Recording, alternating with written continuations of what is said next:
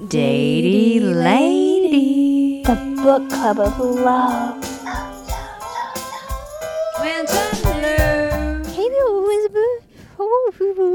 Hi, Barbara Ann. How are you? Really great. How are you? Pretty great.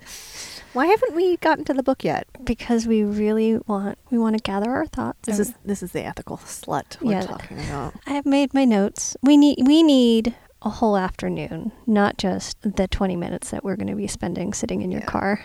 Yes. It's a big chunk of info to process. Well, should I do a mini rock block of bad work stories then? Will I be able to as well? Yes. Okay. No, go ahead. You go. Oh man, the one that comes to mind is like I was working as a writer's assistant on a show, and there's one guy who couldn't stay in his seat. He would like walk over to me, just be there a lot. He would like be there a lot. I figured like I didn't really have to worry that much because the head writer like knew my husband, or my husband knew him. Uh-huh. It was at a company that my mother worked at. She was actually the one who hooked me up with this job. By worked at, you mean like VP of production? Yes. Yes. Yeah, I had plenty of experience. I wasn't a nepotism hire, but man, how can I put this? I don't want to blow anybody's cover because on this podcast we do not disintel. We don't disintel. We don't disintel. Let's just say his last name was Harrison. Okay. And like halfway through the job, which lasted a couple of weeks, I just gave him the nickname of Sexual Harrison. And the other guys laughed. They laughed.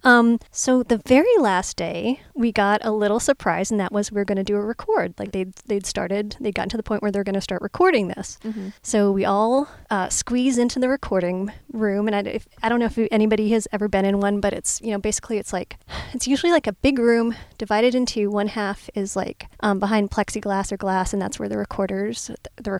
That's where the actors record, and then outside of that, so that's like a little aquarium, and then outside there's usually like a black leather couch or something, and that's where people there's a recording sound mixing board, and then behind that there's usually a couch, and that's where people observers sit and watch. So we all went in there, and the head writer who knew my husband was sitting next to me, and I noticed like there's a lot of us, but I noticed like his thigh is sort of like right up against mine. Oh, wow, you're really sensitive. Well, I figured there's a lot of us. It's a small room. All right. So then like halfway through the record, my mom pops her head in and says hi and stuff like that. And I think I probably say something like, "Oh, hey, Mom." And then it's really weird. I don't know what happened, but the guy just moved away. Huh. It was so weird. I was like, oh, man. And this wasn't Sexual Harrison. It was another dude. Oh, God. Yeah.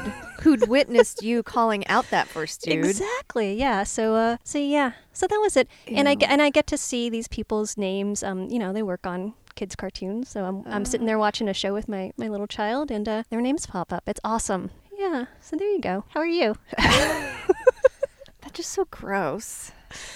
Hey, thigh guy. Gross. You're a gross thigh guy, wherever the fuck you are right now. So now, do you have a story you'd like to tell? So the story I told last week, was my worst story until this one. Oh, no.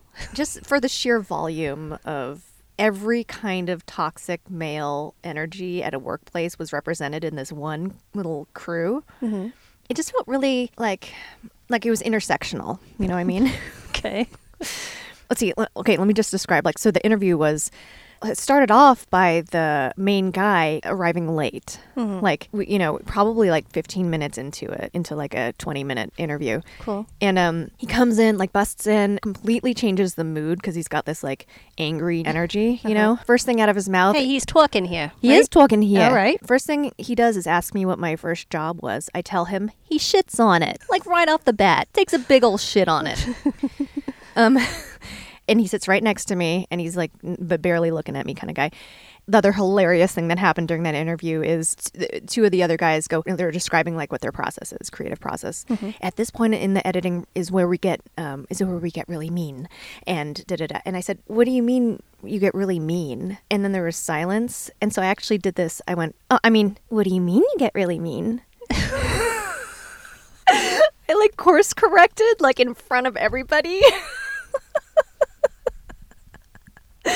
like with you had to adjust your dial. You code switched.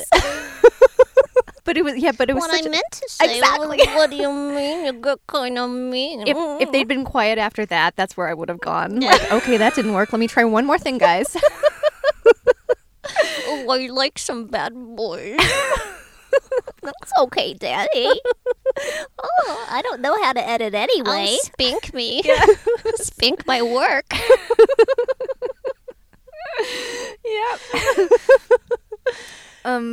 Rad. Yeah. So and so then as I got to know this crew, like, so here's the rainbow of it.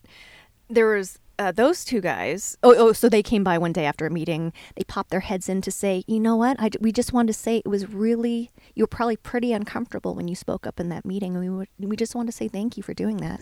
Because we've spent a lifetime in our careers making people like you feel uncomfortable. Yeah. So if that's not the case, we need to have a conversation because we didn't do our jobs then. Right. So I wasn't uncomfortable, but then I was. Yeah, right.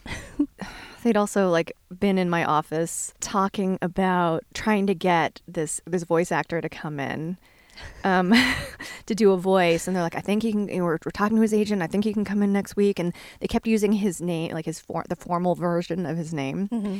And I was sitting there with my back to them in my editor position, just like I could have turned around and said, he's not going to do the voice next week because he's shooting his TV show, which I'm in. Now, did you not want to offer that information? You know, it's like I've been in that position so many times as an editor where there's this thing that they call above the line, below the line in the entertainment industry. So if you were an editor, I believe is like right on the cusp. Yeah, but you're going to be treated below the line by anyone above the line most of the time. Mm-hmm. So I've done that a lot where I've sat there, listened to people talking about people I know. Yeah. Because I've done both sides of the line. Yeah. And I just like... There's nothing to say because maybe I'll get some good gossip and share it with my friends. Who knows?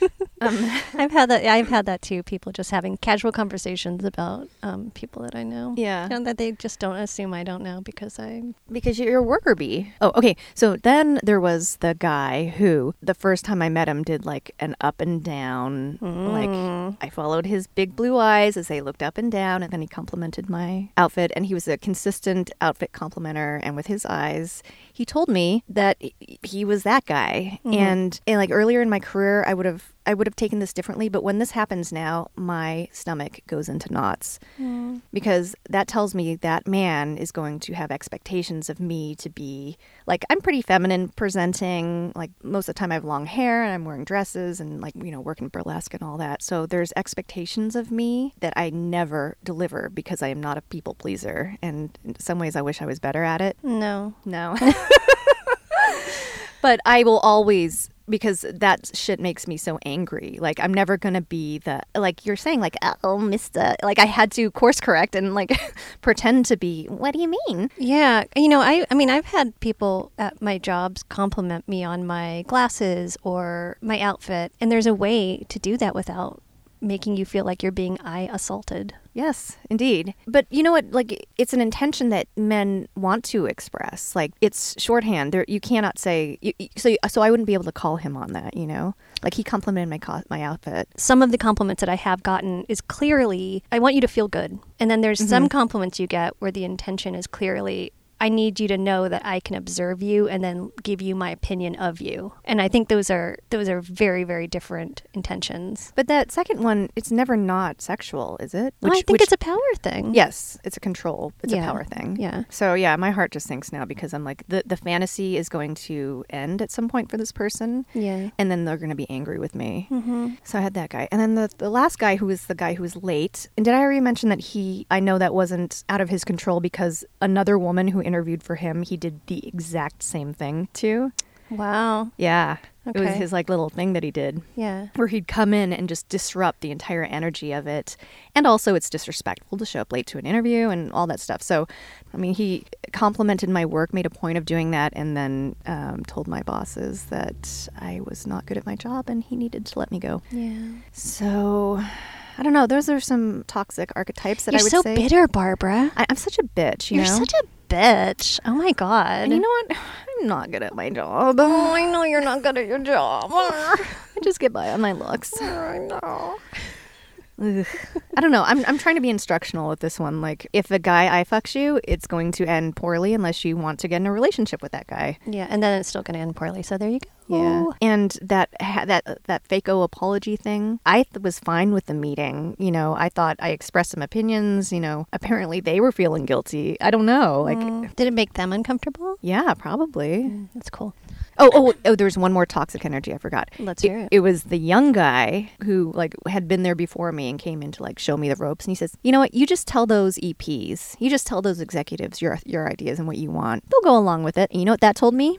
What? That told me that this is someone who has unchecked privilege and a complete lack of understanding. If he's being tolerated, this is not an environment that I will flourish in at all. Yeah. Because either he's protected, which I knew he was, by someone else that worked at the company. There's that, or it's just like, it's privilege run rampant, and women usually don't thrive in that environment. So all that stuff, like, it was a blessing that I was asked to move on, because I was wondering how I was going to survive like 2 years of this. Yeah, that's rough. It's been a while since I've had a job with people who just wanted to make it clear that I was less than. And I did have those jobs. Yeah. Yeah, I had one a couple of years after that where the creator waited until everybody was at lunch and then took me aside and told me he doesn't make eye contact with me because he doesn't respect me. And That's here I still am, one like, of my favorite stories ever. wait, shit, you know what? No, I was 29. So the other thing happened when I was younger. But yeah, I was 29 years old. So here I am, like this 29-year-old with this dude in his 50s telling me the creator of the fucking show won't make eye contact with me because he doesn't respect me. I did not know how to respond to that. I didn't. This man who had to wait until everybody else was out of the building. I don't know what to do with that. You know, and I saw him a couple years later and he was older, even older, and had mellowed, and I don't know what his deal was. I mean, I know he felt he was slumming in animation because he'd come from live action and maybe he was feeling insecure. And, you know, I laugh about it now, but at the time I was like shaking, like, this is so weird, sir. It's weird. Well, here's your...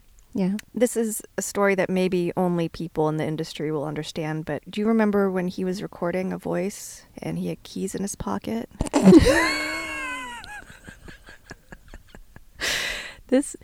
And then professional. And then the recording he was doing. Recording engineer's like, could you please take the keys out of your pocket? And then he goes, no, just use a filter.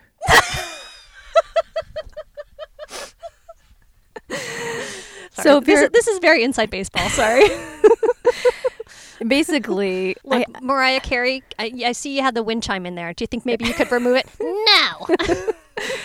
This is a man who didn't know what you brought he your was... alarm clock in and you set it, and it's going off every 5 minutes. May you remove? No, I'm not feeling it. Sorry, this is a man. No, totally. Like, yeah. He could have very easily just said, oh, I'm sorry. Yeah. So that tells you how out of his element he was, you know? And of course, he's got to take a shit on the smallest person in the room. All right, this has been fun. Anyway, so Vera, I mean, that's hilarious. Thanks. But I do know that pain of like, you just cannot believe that an adult man. Yeah, it's pretty rad. Yeah. All right. So next up, we are definitely going to be recording a podcast. But we have been doing very exciting things, creative things. So yeah. Yeah. So give us a pass, okay? Yeah, give us a pass. Hey, we are formulating ideas for our Poubelle holiday postcard, which we mail out to everybody who would like one. So get your mailing addresses ready. And also, totally unrelated, we have a tip jar now. Oh, we do? We have a tip jar on daintyladies.com. So if you got a $2 bill laying around, you want to cash app us, we'll be cash appy if you do that. Oh, we'll be very cash appy. Yeah. Oh, that's nice. It's coming up on 2 years since we started the show. Amazing. Are we gonna have an anniversary party? Yeah, we're gonna celebrate by possibly reviewing a book. Also, please follow us on Instagram. Yeah. Datey Ladies. Yeah. Instagram, the Poubelle Twins. Yes. We need you to give us our 5-star reviews and word reviews. And our follows. And please tell your friends about us. And subscribe. Yes, Yeah. It makes a huge difference to us. There are probably 8 billion dating podcasts out there. But how many of them have two twins sitting in a Exactly. minivan giggling away? Yeah, just just like 4 or 5. Just 4 or 5. Yeah, 4 or Yeah, 5. yeah. Yeah, I know. Okay. All right. Love you. Love you too. Bye bye. Bye bye.